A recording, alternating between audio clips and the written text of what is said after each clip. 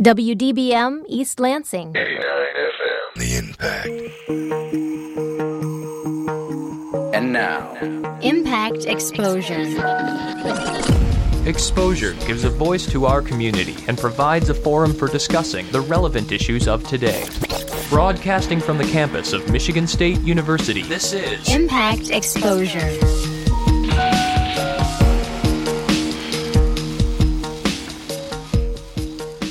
Good evening. You're listening to City Pulse here on The Impact. I'm Andy Belaskovitz, managing editor of Lansing's alternative weekly newspaper. Filling in this week for editor and publisher Burl Schwartz. Later on in the program, we're going to listen to a pre-recorded interview from our TV show this week with Lansing School Board President Peter Spatafor. We're also going to check in with Terry, who's the co-founder of Message Makers in Old Town, who's behind plans for a new event this summer in Old Town called the Grand American Fish Rodeo. We'll get some more details on what that's all about. We'll also check in with local actor and director Michael Schockerbauer, who is directing production Leaving Iowa at Riverwalk Theater. And it's also Michael's 100th local theater production. So we'll talk to him about his time and what he's learned throughout the years. But first up on the phone with us now is Lansing Police Department Captain Daryl Green. In this week's City Pulse, we introduce the LPD's new cold case detective, whose position came to be after a story last year in City Pulse exposed some at least disorganization when it came to handling cold case records in the city. But we're going to have Captain Green sort of give us the history on that and what the department hopes to get out of Detective Lee McAllister, who is a veteran with the department and brought with him a wealth of experience. But Captain Green, thanks for being on City Pulse. Sure. Thank you very much, Andy. So tell us about how this position became created and what's transpired over the past year within the LPD to sort of emphasize cold case work. Well, I'll tell you this, Andy. I'm very excited about our new process, and I know that you guys did an article and brought out some issues of concern. We certainly invested in that information and went back to our department and thought that we could do a better job as far as how we invested our energy, resources, and so forth in investigating cold cases. So what we did was we formulated a plan, and the plan really looks at how we systematically standardize this whole process of homicide investigation and how we catalog and inventory unsolved homicides, just for the sake of making sure that we assure our citizenry that we're doing everything we can do. That in turn created this whole position of a cold case investigator. Detective Lee McAllister, he's a single investigator, but at the same time he works in conjunction with a host of collaborative entities, other departments, and so forth. So the mission of the cold case unit really is to investigate unsolved homicides through collaborative strategies that obviously embrace new technologies. The technology is ever-changing, and we're just trying to make sure that we create a situation of structured unsolved homicide cases that not only look forward to new technology as new science, formulates plans and structures where we can increase the level of solving some of these cases. So we've definitely created that structure, and we're very excited about it. Mm-hmm. What are the challenges for a detective working on these types of cases, some of which I think that are before the department date back several decades? Yeah, that's an interesting point. First and foremost, homicide investigations are always difficult. They're never easy. They're arduous cases. In the case of a homicide case that's unsolved and it's 40 to 50 years old, it's even more complex, and they bring a host of different variables that make the case very difficult to solve. A lot of times the witnesses have left the area. Some of the witnesses, 30, 40 years, might be deceased. Previous suspects, might be deceased or have left the area. So it creates those type of issues.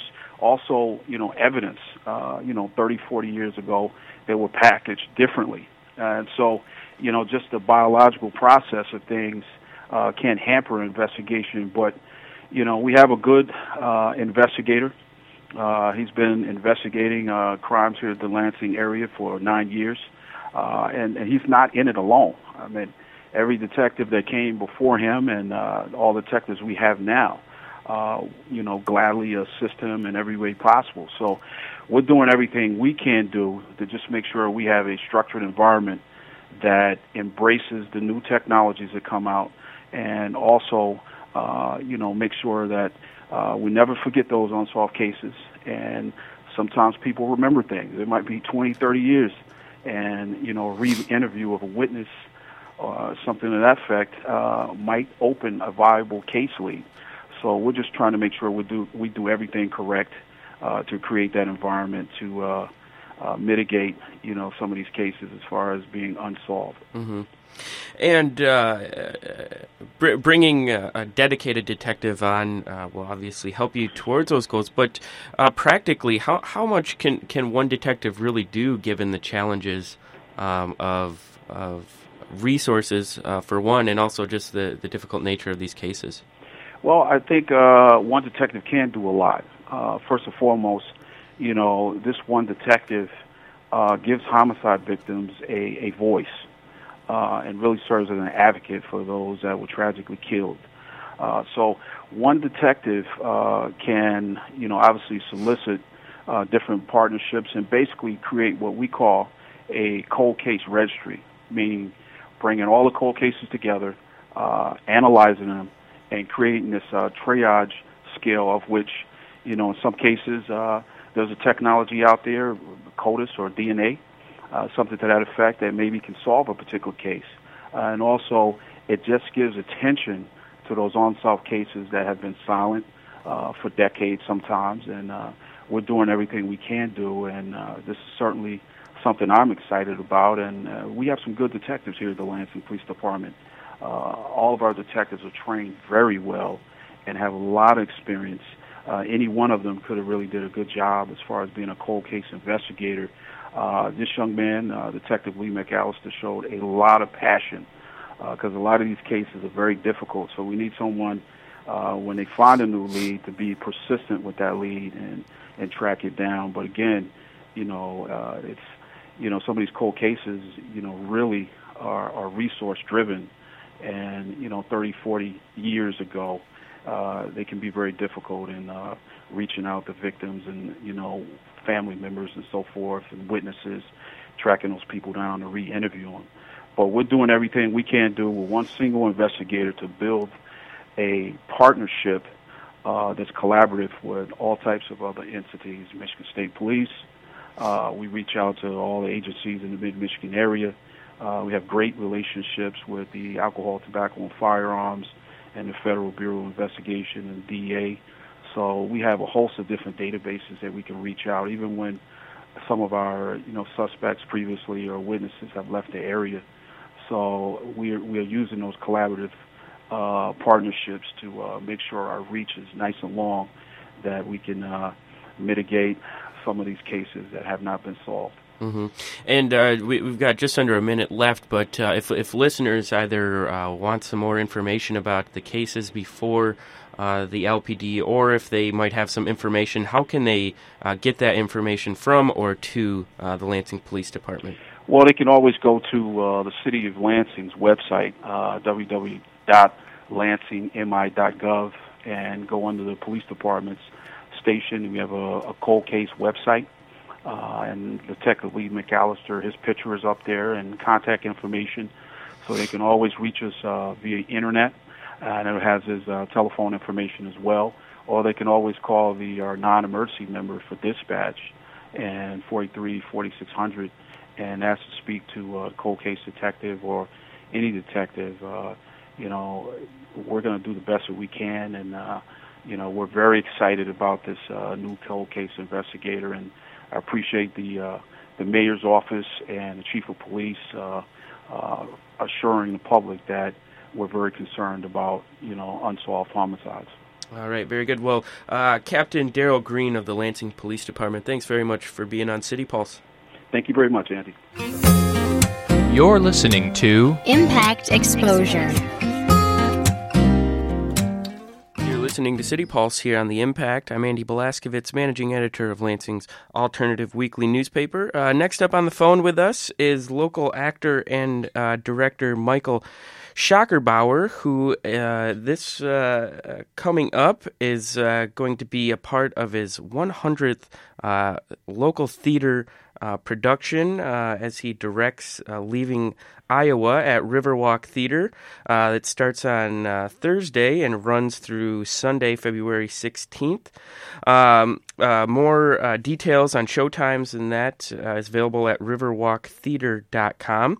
But on the phone with us now, Michael, tell us about your journey from your first production to now your 100th.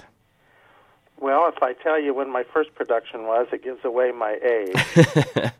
But when I graduated from graduate school at Ohio State University, I lived in Westerville, Ohio, a suburb of Columbus, and was teaching school there, and I found out that there was a local community theater.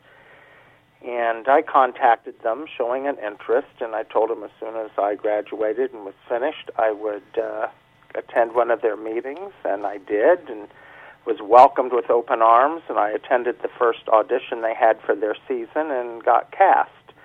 And that was in the fall of 1978. And I've been doing it ever since. And what was that first production you worked on? It was called The Rainmaker, and it was at Curtain Players of Westerville.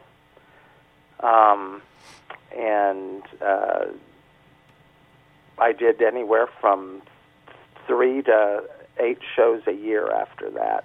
I took a little time off. The older I got, the fewer shows I did. Right.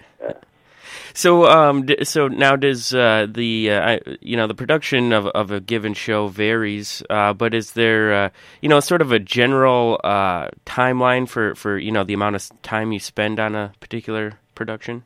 Well, there is. Usually a book play I spend approximately 6 weeks on.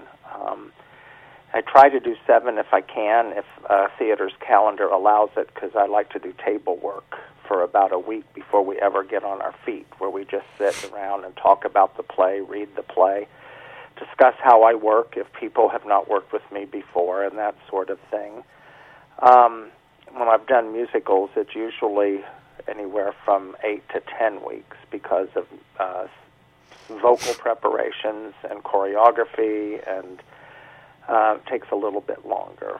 But I'd say average of 6 weeks. Mm-hmm. And I think in Alan Ross's story today in City Pulse, he says that the difference between shows you've directed in and acted in is about 60-40 ratio. Do you have a preference to either act or direct? I've been asked that so many times, and many different rewards come with each thing you do. So it's a whole different feeling, and you get when you're acting in a play, the audience, the feedback and the relationship with the audience is unbelievable. But also when you direct a play, it's almost like sculpting or painting. You're using those actors as your paint to tell the story. And so it's a whole different, I always tell people, it seems like when a production is wonderful, the actors always get the accolades, and if it's bad, it's all the director's fault. Michael, what have you learned about yourself as an actor and as a director throughout this time period? Probably the biggest thing is I was quite shy, and of course people that know me really well now would laugh to hear me say that. But being able to develop a character that is unlike yourself and discover things about yourself that you might not have learned any other way through the art form. And I found myself becoming more out there, being able to communicate and feel comfortable around new people. And so I would say it kind of brought me out of my shell. Mm-hmm. But I also learn a lot about the human condition and how I relate to that and how relationships work. It's almost like a psychology class. When I taught school, some of my fellow teachers asked me how I was able to go and rehearse for 3 hours a night and then come into school and teach all day. And I said, if I didn't have the therapy of doing the theater, I wouldn't be able to come in and teach all day. Yeah, right. So it was a nice hobby, a vocation for me. I found myself interested in it in high school. I did the class plays, but I didn't really know that I was able to do it well until I got involved as an adult and into community theater. So I owe a lot to the joy I've had in life to community theater.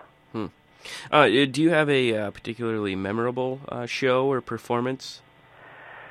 Well, I don't know if I should say I'm fortunate or unfortunate. I did 3 of the 4 Tuna shows that are part of the Greater Tuna series, and those were quite an actor's nightmare in some respects, but quite an acting exercise and a growth experience, because you played all these multiple characters. Just 2 actors play, 20 to 22 different characters, depending on which script you're using. Mm-hmm.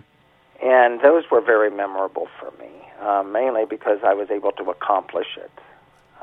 As far as a director, I got the pleasure of directing To Kill a Mockingbird a couple of years ago, and that was a play that's always intrigued me as a teenager and as an adult, and I was very fortunate to get to direct To Kill a Mockingbird. Mm-hmm. So, Michael, what drew you to the Lansing area after spending several years down in Ohio? After I retired from teaching, I went to work for the airlines as a flight attendant for a couple of years, and I was based in the Detroit area, so I moved up here.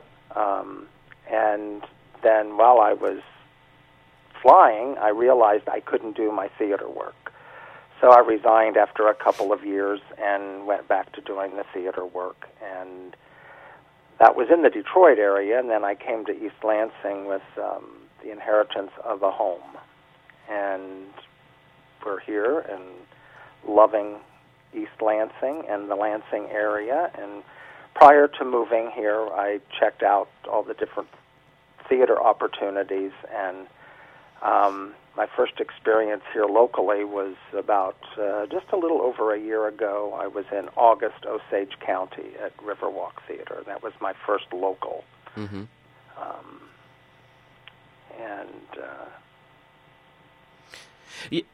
Lansing, people say Lansing has a very strong local theater community here. I wonder, how Lansing has stacked up to other communities where you've been, and also, during I guess tougher economic times for some. How can local community theater remain strong? Well, I think the people that I find the most successful in any community theater, or I've done some semi-professional theater as well, and they basically have to peruse their audience, know what's going to bring in an audience, but also provide enough opportunities to attract the talent pool that you need. But I think being willing to learn and grow, the theaters that I've come across over the years that were somewhat failing or going down the tubes were ones that weren't willing to learn and reach out to other community theaters, other theater artists in the area, and provide learning opportunities for their membership. So I think theaters that really want to survive need to do all those things. They need to attract an audience, they need to attract an acting and directing and talent pool, and they need also to provide learning opportunities for those that are interested in learning and growing. With economic times, I would think, it's a shame that it's not, but I would think that community theaters should be thriving the best because their ticket prices are so reasonable compared to professional theaters. And I think there's a stigma there that, oh, it's just community theater, it's not worth seeing. Whereas some of my best theater in my lifetime I've seen at community theaters. So it's a stigma we have to get over and also provide those previous opportunities I was speaking of. Sure. Okay, excellent. Well, you've decided to direct Leaving Iowa as your 100th show. What can you tell listeners about this production? Well, it's a comedy about family vacations in a nutshell, but there's a lot more poignancy to it than that. Don Browning is a writer, and his father had passed away 3 years before the present time period in the play. And he's visiting his mother and his sister, and it's his nephew's birthday. And while they're there, they discover Dad's ashes 3 years later, after he had passed away, and decides that this was the opportunity he needed to find a resting place or a place to place his father's ashes. And in the course of the play, he relives many of their family vacations, about how his dad loved to travel. Dad, who's played by Mike Stewart, plays a wonderful balance between the kid that's in every dad as well as the man in every dad that thinks he's making the best choices for his family because he loves them so much. And sometimes those choices aren't always what the kids want, but what Dad wants for his kids. Joe Bauman plays Don, the son that's trying to find a place for his dad's ashes. It's a very, very, very strong cast. The playwrights offer different scenarios that you can cast the show. You can cast anywhere from 6 people to 23 people, and I'm using 11. There are 4 family members, Mom, Dad, Sis, and Don, and the other actors play multiple roles, anywhere from one person, one actor is even portraying 6 different characters. But in the course of the play, like I said, he has these flashbacks of all of his family vacations, and every type of episode you can think of, anyone that's ever been on a car trip whatsoever, even if it's a day trip to Grandpa and Grandma's versus a 4-week trip across the country. Everyone has experienced these things that these kids are going through and these parents are going through. And some of my most memorable memories from childhood are my family trips that I went on with my family. And so the script appealed to me immediately, and it's very well written, a lot of humor, and yet some poignancy involved too, some tender moments. But everyone in that audience will be able to associate to at least one event in that play. All right, excellent. Well, that is Leaving Iowa. It opens tomorrow night, Thursday, at Riverwalk Theater at 7 p.m. If you're interested in going, it runs through February 16th. Information can be found at riverwalktheater.com. We've been speaking with Michael Schockerbauer, who's going to be directing Leaving Iowa, and it's also his 100th production as a local community theater actor and director. Michael, thanks very much for being on City Pulse. Thank you so much. We appreciate it and hope people come out and enjoy the show. You're welcome. You're listening to Impact Exposure on 89 FM.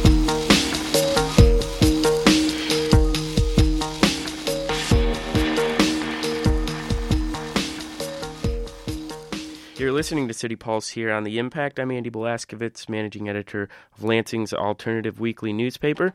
Next up on the phone with us is Terry, who, for anyone who has seen or been involved with any of the arts going on in Lansing, and particularly Old Town, will know of our next guest. But Terry, thanks for being on City Pulse. Oh, happy to do so today on this great Michigan day. Indeed. Well, we've got you here to talk about an event that you're closely involved with that's going to be taking place in the summer months that I think we can all sort of get excited about this time of year. The Grand American Fish Rodeo. I got this press release yesterday. I think it was yesterday or Monday in my email inbox, and just wondered what the heck this was. But Terry, tell us about this event and how it came together. Well, how much time have you got? It's an idea that emerged out of early days of creative things going on in Old Town. Even before we did Jazz and Blues Fest, we did a thing called the Snake Rodeo, but it's changed quite a bit since then, and it really just reemerged. It was kind of even off the back burner in conversations with Lee Lackey from the CVB, and some conversations with them about things that we could do to really showcase, what's particularly great about Michigan and Lansing, what are the highlights of our state, and the notion is it's got some whimsical and wackiness to it, some whimsy and wackiness, but and to get your attention, fish rodeo, those words don't seem to go together normally, but we looked at, what goes on in different places, like, Texas is known for cowboys and rodeos, but Michigan, we've got lakes, rivers, streams, we've got a lot going on with boating and fishing, but San Antonio, Texas has got a, great billion-dollar industry going along that little canal they have in San Antonio, and we've got such a wonderful river here in Lansing. Why don't we try to do something different? So this is a competition-based event that is being put together. MICA, the Michigan Institute for Contemporary Art, is serving as the catalyst to bring people together and to facilitate the branding and promotion, red tape, and all that, working with the city on it. But it's an event that many different partners are coming together to produce, and we intend to have a boat show and boat parade, cooking competitions that deal with like Michigan fish, casting contests, fishing contests. We're going to be able to stock the river with fish. It's looking like that's all coming together, so that's going to be pretty cool. And other fun competitions involving the arts, poetry and music. There'll be music, of course. We're going to have, concerts as well. We have maybe a dozen ethnic acts already committed to perform pieces that relate to their culture in terms of topics of, boating, water, fishing, and their culture. So we're really tying everybody together and giving something for everybody. And we have Pure Michigan supporting us. The Michigan Department of Natural Resources is supporting us. The City of Lansing is a partner in this. And it's, this is going to be, this summer we will test the waters, get our feet wet, and, how to make this all happen. Yeah. So it sounds like in Alan Ross's story today in City Pulse that you have some pretty grand plans for expanding it if all goes well this first year. Well, I'm embarrassed I didn't read City Pulse yet. I've been so busy with work. That's okay. So you have to refresh me on what. Well, he points out that you're looking at possibly 5,000 people the first year, perhaps eventually luring tens of thousands of people downtown. Right. There's no reason that we can't. We've got a great downtown, an incredible river, and that's what I forgot to mention. Is we've got this great river that really could be developed more. I'm surprised that there aren't tons of boats on that river all the time and people on them, because it's gorgeous if you go up and down that river. There's Metro Marinas. They've got their little pond taxi thing that they do. But there's great opportunity. So we think this will bring attention to the river. We're going to have lots of educational sessions. The Red Cross is going to help with that. The Michigan DNR is going to help with that. There'll be you can register and get your fishing license, on site, things like that. But as far as numbers go, that's tough. We want to. This year is a time to try to get as many people out and to see how it goes, and as I say, get our feet wet and how to run a a river event. We've done very successful things with Jazz and Blues Fest in Old Town, and we can transform this part of the city. Adado Park's a great venue to do events. The river adds another level of complexity to it. So, but our goal, there's no reason that we couldn't draw lots of people. I mean, the people, people that are into boating, fishing, so forth, we have like 1 in 10 people in the state own a boat. Think about it. The numbers are enormous. Oh. So, if we put the right programs together that will both entertain, and we do want to have competitions. Like my favorite one that we've come up with is the one that got away, the Liars Contest. So we're looking for somebody to give us $5,000. We're thinking $5,000 would be the right as a prize to give away to the biggest. I don't know what words I should be able to use on the air, but it's the biggest liar. Let's just put it that way. All right, great. Well, this is the inaugural Grand American Fish Rodeo. It's scheduled for June 12th through 14th at Adado Riverfront Park and various other locations downtown along the Grand River. There's a website, grandamericanfishrodeo.com. I presume listeners can get more information on the event there. Correct.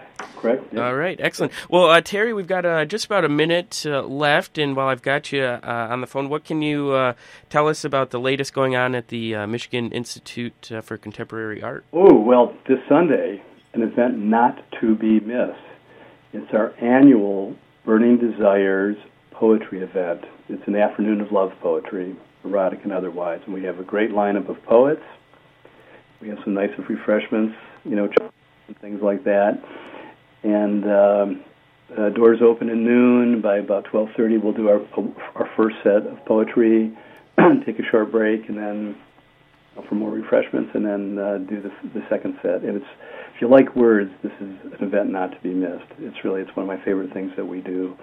And it's a nice intimate setting at the Micah Gallery. There's a nice show there right now as well. And I really would encourage people to come out, and donation based, so it's not a big deal. No big cost, but bring a date.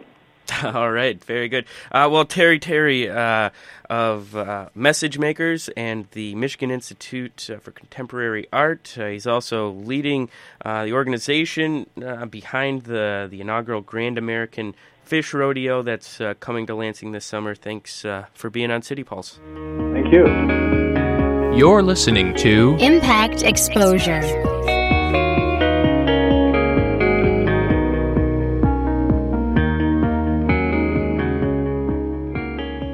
You're listening to City Pulse here on The Impact. I'm Andy Blaskovitz, managing editor of Lansing's Alternative Weekly.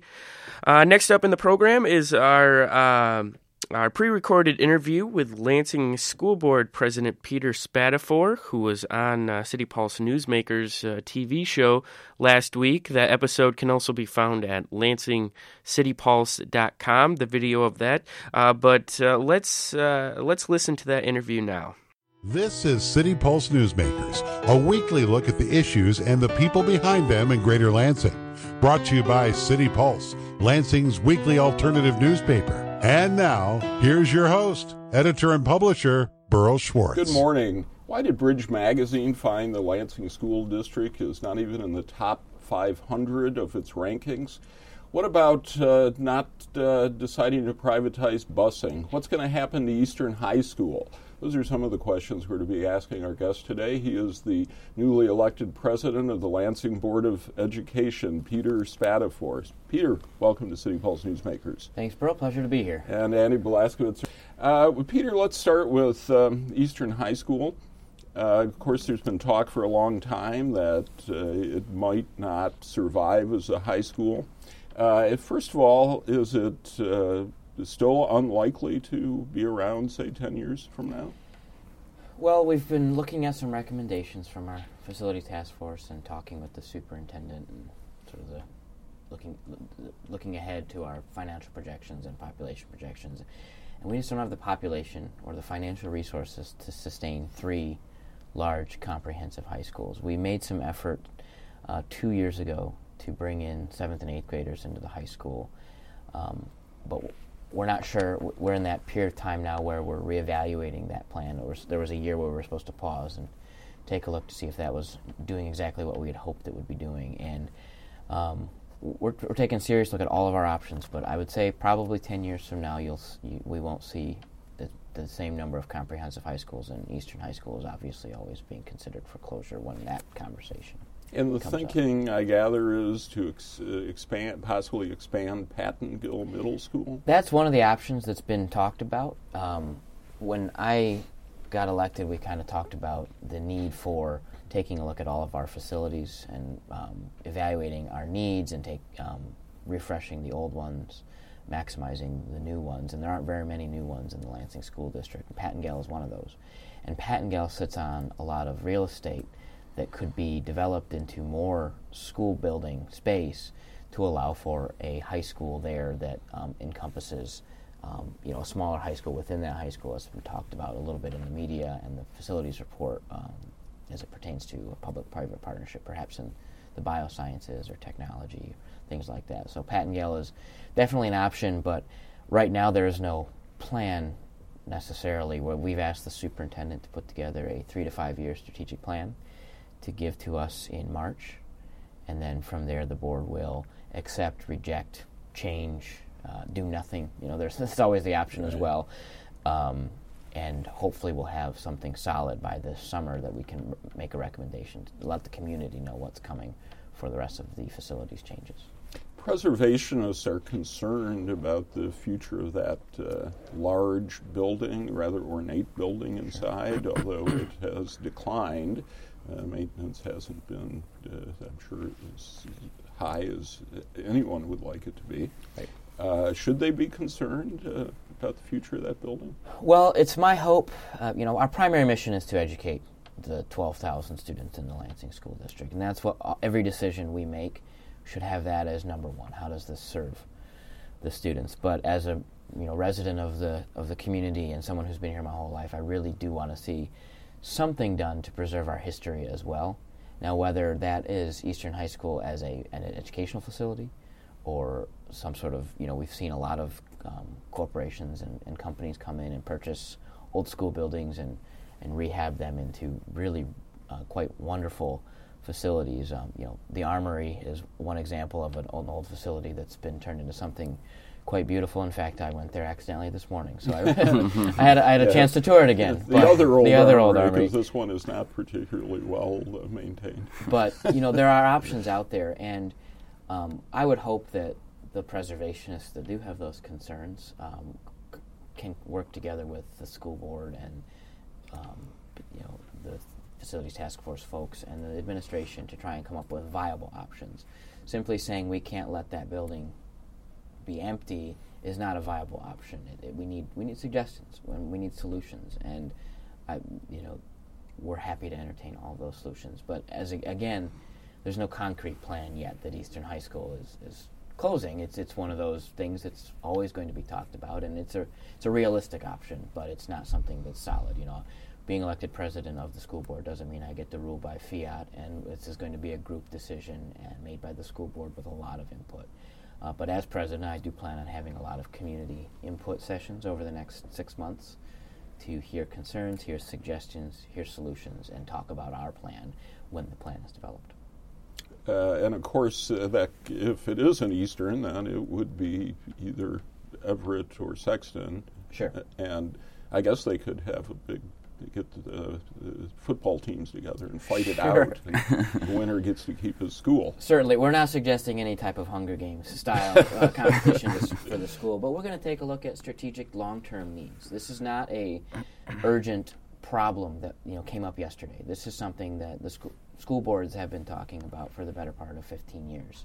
What do we do with our secondary schools? What do we do with our high schools? And we would like to think that we're building on the conversations that have been had over those years, and this will be just another step in that process. So we'll be doing this deliberatively with some strategic planning in mind. So it's not just a dollars and cents solution. In fact, dollars and cents, this is the first time it's come up. We're not talking, how do we save money with schools? We just don't have the population to sustain 3 large high schools like this anymore. And our students deserve the best, and I hope that we can give that to them in the form of facilities as well. All right, Andy. Well, speaking of dollars and cents, last week the school board shelved some plans to privatize busing. If I understand correctly, it was the administration reported that there could have been upwards of $5 million saved over 5 years going with this. Those numbers were disputed. Can you tell us what happened with those plans and why the board didn't take any action on those? Sure. Well, last week we did not vote on the issue. 2 weeks ago we tabled the issue to consider it at that special meeting. When the motion was made to bring it off the table, there was no support for it. So the school board did not even get a chance to vote on it. We didn't have discussion at the board level that week. We did the week before. We had quite a bit of discussion, quite a bit of public input. But what that lack of support signified to me was that it was not the decision that the school board was comfortable making. You know, if there was even another person willing to second it, we could have had a further discussion. But, you know, there are 9 members on that board and only one made the motion. No one was willing to second. So we weren't ready to make that decision. That was not the board. The board did not view it as the best decision. So as a school board, we're charged with taking a look at all options, and this option is joining the consortium. A lot of the districts in the intermediate school district have joined that consortium. We told the superintendent 2 years ago, about a year and a half ago rather, to explore that consortium. She brought it to us. It wasn't the time then because we hadn't had enough, time to give the current employees the time to bid on it. We were joining the consortium when the bid wasn't open, so there was no actual savings at all. It was just changing the way we did business. So this year we had another year to take a look at it, get in on the bid with the ISD, and they ended up choosing Dean Transportation to do the busing for this consortium. But we looked at that option and decided it wasn't what was best for Lansing. A lot of that savings assumed not purchasing new buses. So we have a fleet that, much like Bro mentioned with our facilities, has not been maintained to the levels we were used to. We did purchase 10 new buses a few years back, but we have over 65 buses. So we've got to take a look at that aging fleet and decide how do we replace that over time if we're not going to send it out to Dean Transportation to manage and take care of. So that was the largest savings, was coming from not buying new buses. So we have to take a look now as a school board, do we want to start investing in our fleet? And also, transportation has been one of those issues that comes up, every 6 months for the school board. It's, their buses are late, kids are not coming home on time, all of those types of problems that we hear anecdotally. So we've asked the superintendent to get together with transportation and the facilities folks to come up with some solid recommendations for changing how we do business over at transportation. And as the president said to my colleagues, that now we have to take a look. If we're not going to do this, we're not going to send our transportation to the ISD, we have to take a look at making a serious commitment to upgrading that fleet and maintaining that fleet. Mm-hmm. It's a huge expense for the district, and it's not a requirement of the state that we provide transportation to general ed students, but we do it because we think it's important. We bus over 5,000 students a day. Those kids probably wouldn't make it to school on time, if at all, if we didn't get them there. So now that we've decided that it's going to stay in-house, we have to find ways to trim the costs on how we do it, but also make sure that we're maintaining our fleet. Mm-hmm. Beyond the cost savings, are there other factors at play here in this decision? I can't speak for everyone's decisions, but I'm comfortable with keeping our employees. Under the ISD consortium arrangement, they become employees of the vendor. And, the vendor chosen was Dean Transportation. Kelly Dean is a wonderful person and a great employer. But I'm happy to keep those folks as our employees as well. I think, we're not an employment agency by any means, but it certainly speaks volumes when you have those people that are working in your schools, they live in your community, they develop those personal relationships with the families and the children that they transport daily. So there's some non-tangibles as well that are associated with the decision. But wouldn't Kelly Dean's drivers do the same? The only difference would be who issues the paycheck. Absolutely. I think that Mr. Dean's got some great drivers as well, and that was not meant as a slight. But I think having that attachment to the Lansing School District means a lot to a lot of those folks. Are the drivers from the Lansing community? Many of them are. I don't have the percentages, but a lot of them that got up to the podium and spoke to us speak of their history. They've graduated from the Lansing School District. They live here in Lansing. they hope that their kids graduate from one of the high schools, and there was some very emotional testimony, and the decision, or lack of decision, I guess, was not made lightly. It was something I struggled with, and really had to take a hard look at all of the information, and a lot of those intangibles I think were considered as well.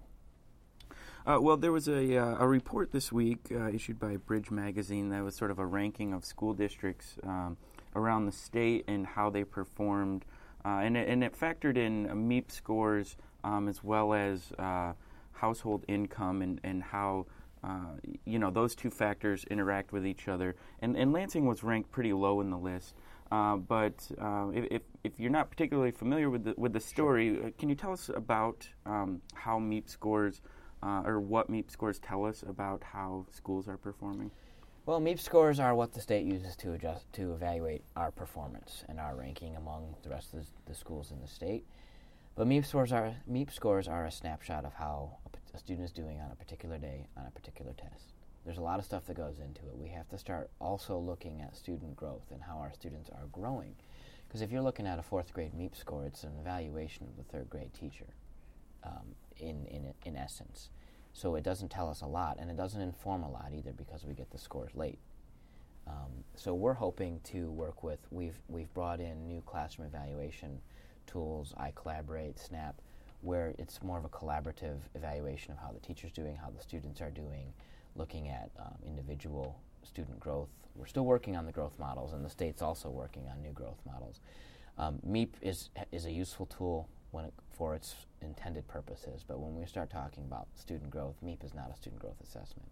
And you mentioned income level versus assessment scores, and I'm not familiar with the Bridge Magazine article that you're referencing, but there have been studies and reports just recently in Michigan that talk about how income, socioeconomic status, and income levels relate to student achievement and student growth, and when you start looking at rankings and then put them together with economic status and poverty levels and free and reduced lunch levels in the school districts, you start seeing a stronger correlation with socioeconomic status than you do with certain geography or a certain school district. It all has to do, a lot of it has to do with the student's income level, the parents' education attainment, and those are some of the factors that we don't control in the school district. So we have to learn to understand those factors and how they affect our students, and then tailor our instruction and our resources to addressing those issues. And I'll take a look at the Bridge piece when we leave here, but I haven't seen that one yet. Yeah, it also mentions it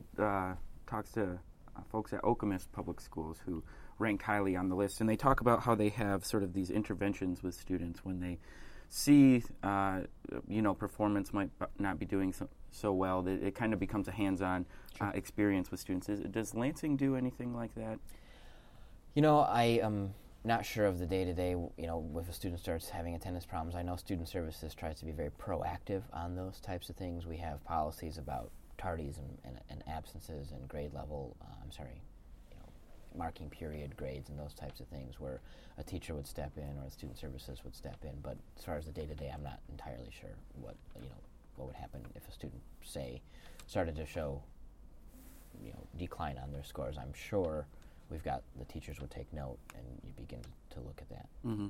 And speaking of sort of dealing with performance issues, there have been reports that this momentum to sort of increase the Education Achievement Authority statewide are kind of falling apart a little bit. And I saw recently there's been a report or an alternative suggestion by a state legislator to get intermediate school districts more involved in terms of bringing levels back up. What does the Lansing School District do? We talked about this during transportation, but does the school district work with the intermediate school district in terms of performance?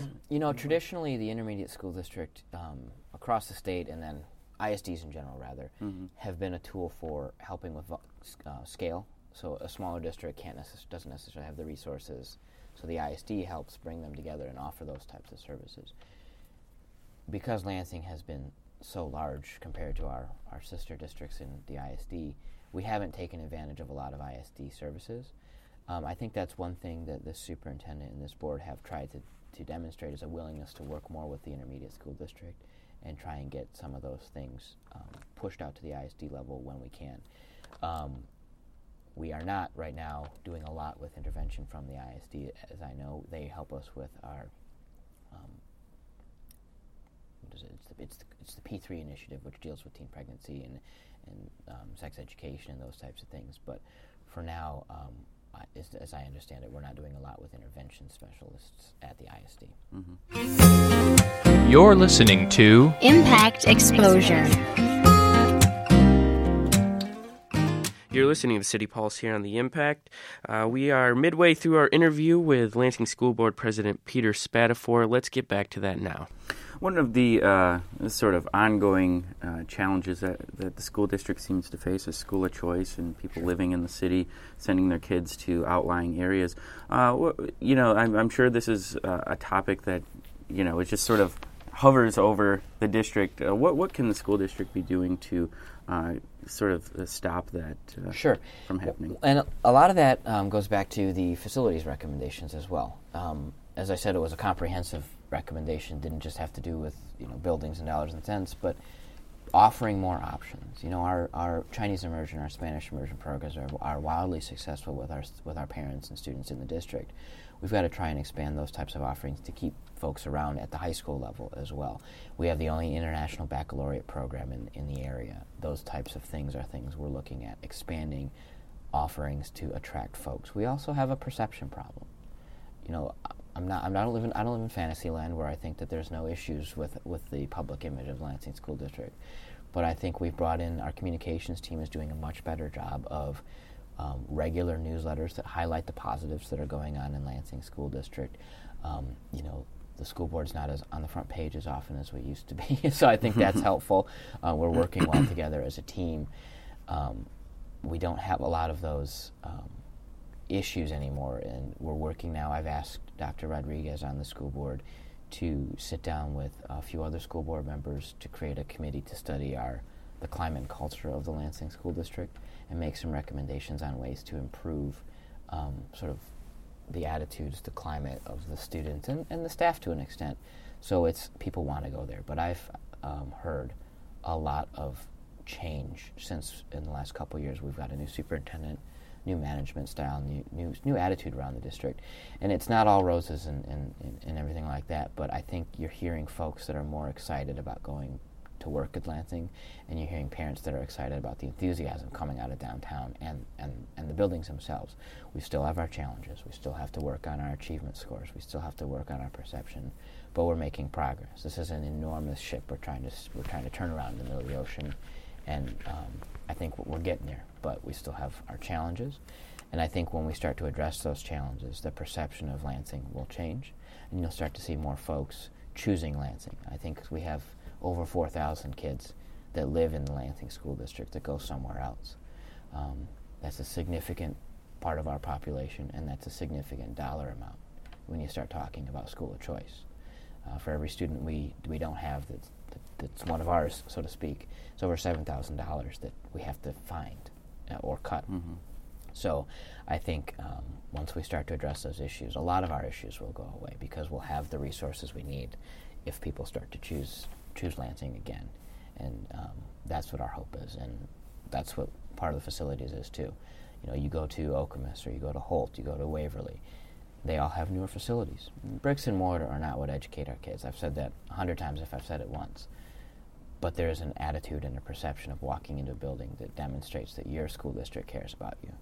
And I think that's something we have neglected far too long. Burl mentioned it. Maintenance has not been our strong suit on these facilities. And I've only been here a few years, and I don't want to speak about other boards and other administrations' priorities, but it should be a priority to maintain those facilities because they've got to last for years. Lansing School District's never going away. It's going to be here, and it's going to be a stronger district if I have my way. But mm-hmm. So, yes, we have to do better with schools of choice.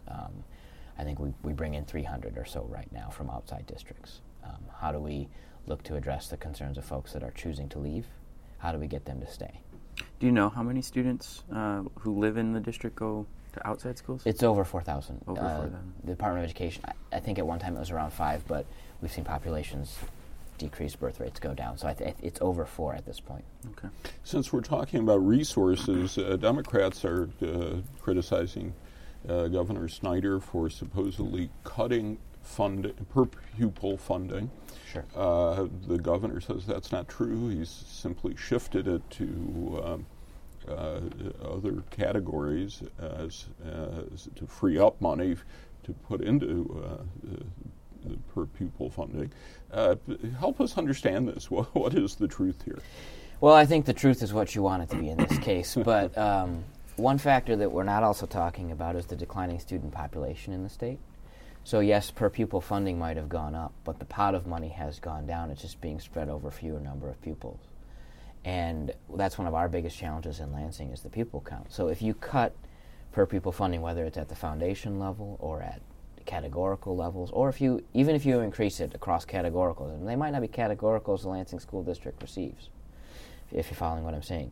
So if we lose 100 kids across the 13,000 student district with 27 buildings, we can't change our operations very much. Our bus still drives by that house.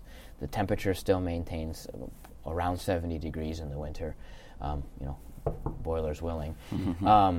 But all of those things, they don't change that much. We can't lay off a teacher because those 20 kids didn't come from first grade classroom at Luton Elementary, which is now 4 through 6, but you get my point. They came from across the district. So although we lost 20 FTEs and the funding that goes with it, we didn't change our operations. So that's part of the conversation that's not being discussed, is the pupil counts have gone down as well. So whether you've increased the funding or not, if we're losing pupils, the money is not going to be pouring in at the same rate. So if you increase it by $5 per pupil across the foundation and the categoricals, it's a very small increase. Because you have fewer pupils. Because we have fewer pupils, and that's happening statewide as well. So what should we look at, if we shouldn't look at how much the state provides per pupil, what is a good measure to look at? Well, I think, you can look at a lot of different factors. Our operating budget is one way to look at it. The whole school aid fund divided out over the number of pupils is a good way to look at it. And math is very hard for me, so I'm not going to try to do $13 billion over 1.4 million kids, but there's a lot of factors at play. And yes, education funding, we're still reeling from the per pupil cut that we took a few years back. That was not helpful. The increase in funding, a lot of it has come to offset the costs of the state retirement system that the school district pays. We pay for every employee that is part of our the state employee retirement system. We pay approximately 26% of their salary back to the state to accommodate for that retirement system. The state has switched that on us a little bit now. They capped our amount around 24-25%, and then any additional costs come off the top of the school aid fund. It's not a bait and switch, it's just a money switch. It's, do we get the money first and send it back, or does the money go right to the retirement system? That's something that is not often talked about. It's hard, it's complicated. What's easy to understand is the foundation allowance, and it's just much more complicated than that. Our budget, yes, we've trimmed the budget. I think we did $20 million last year, 18 to 20 million the year before. We're not just handing out money left and right here at Lansing. We're finding it in the cracks of the couch cushions, as best we can. And that was one of the reasons we looked at the transportation option, because it was an option to save some dollars short term and a little bit long term. So I won't get into the debate as to whether the Democrats are right or the Republicans are right. All I know is we're not supporting school funding the way we should in the state, and we need to start looking at putting more resources into K through 12 education, especially in districts like Lansing, where we have a lot of outlying factors that contribute to our success or failure. Would you get into grading the governor on his on how the state has treated public education? I think they've done a good job of trying to make it a priority, but I don't know that they've got the right priorities. EAA is not something we can't do business with. What is EAA? I'm sorry, the Education Achievement Authority. The constant threat of state takeover of our buildings is not useful. It's not helpful. What would be helpful is putting that energy and those resources into intervention methods to help urban districts like Lansing turn our scores around, give our students the resources they need. I think we need to look at a lot of options that really focus on treating the sort of the disease, the illness, not the symptoms. Failures, low test scores is a symptom of something else, and how do we fix that illness? And that's something we need to be focusing on, and not that threat of takeover. All right, we have less than 2 minutes. You spent several years working in the legislature with the Michigan Association of School Boards.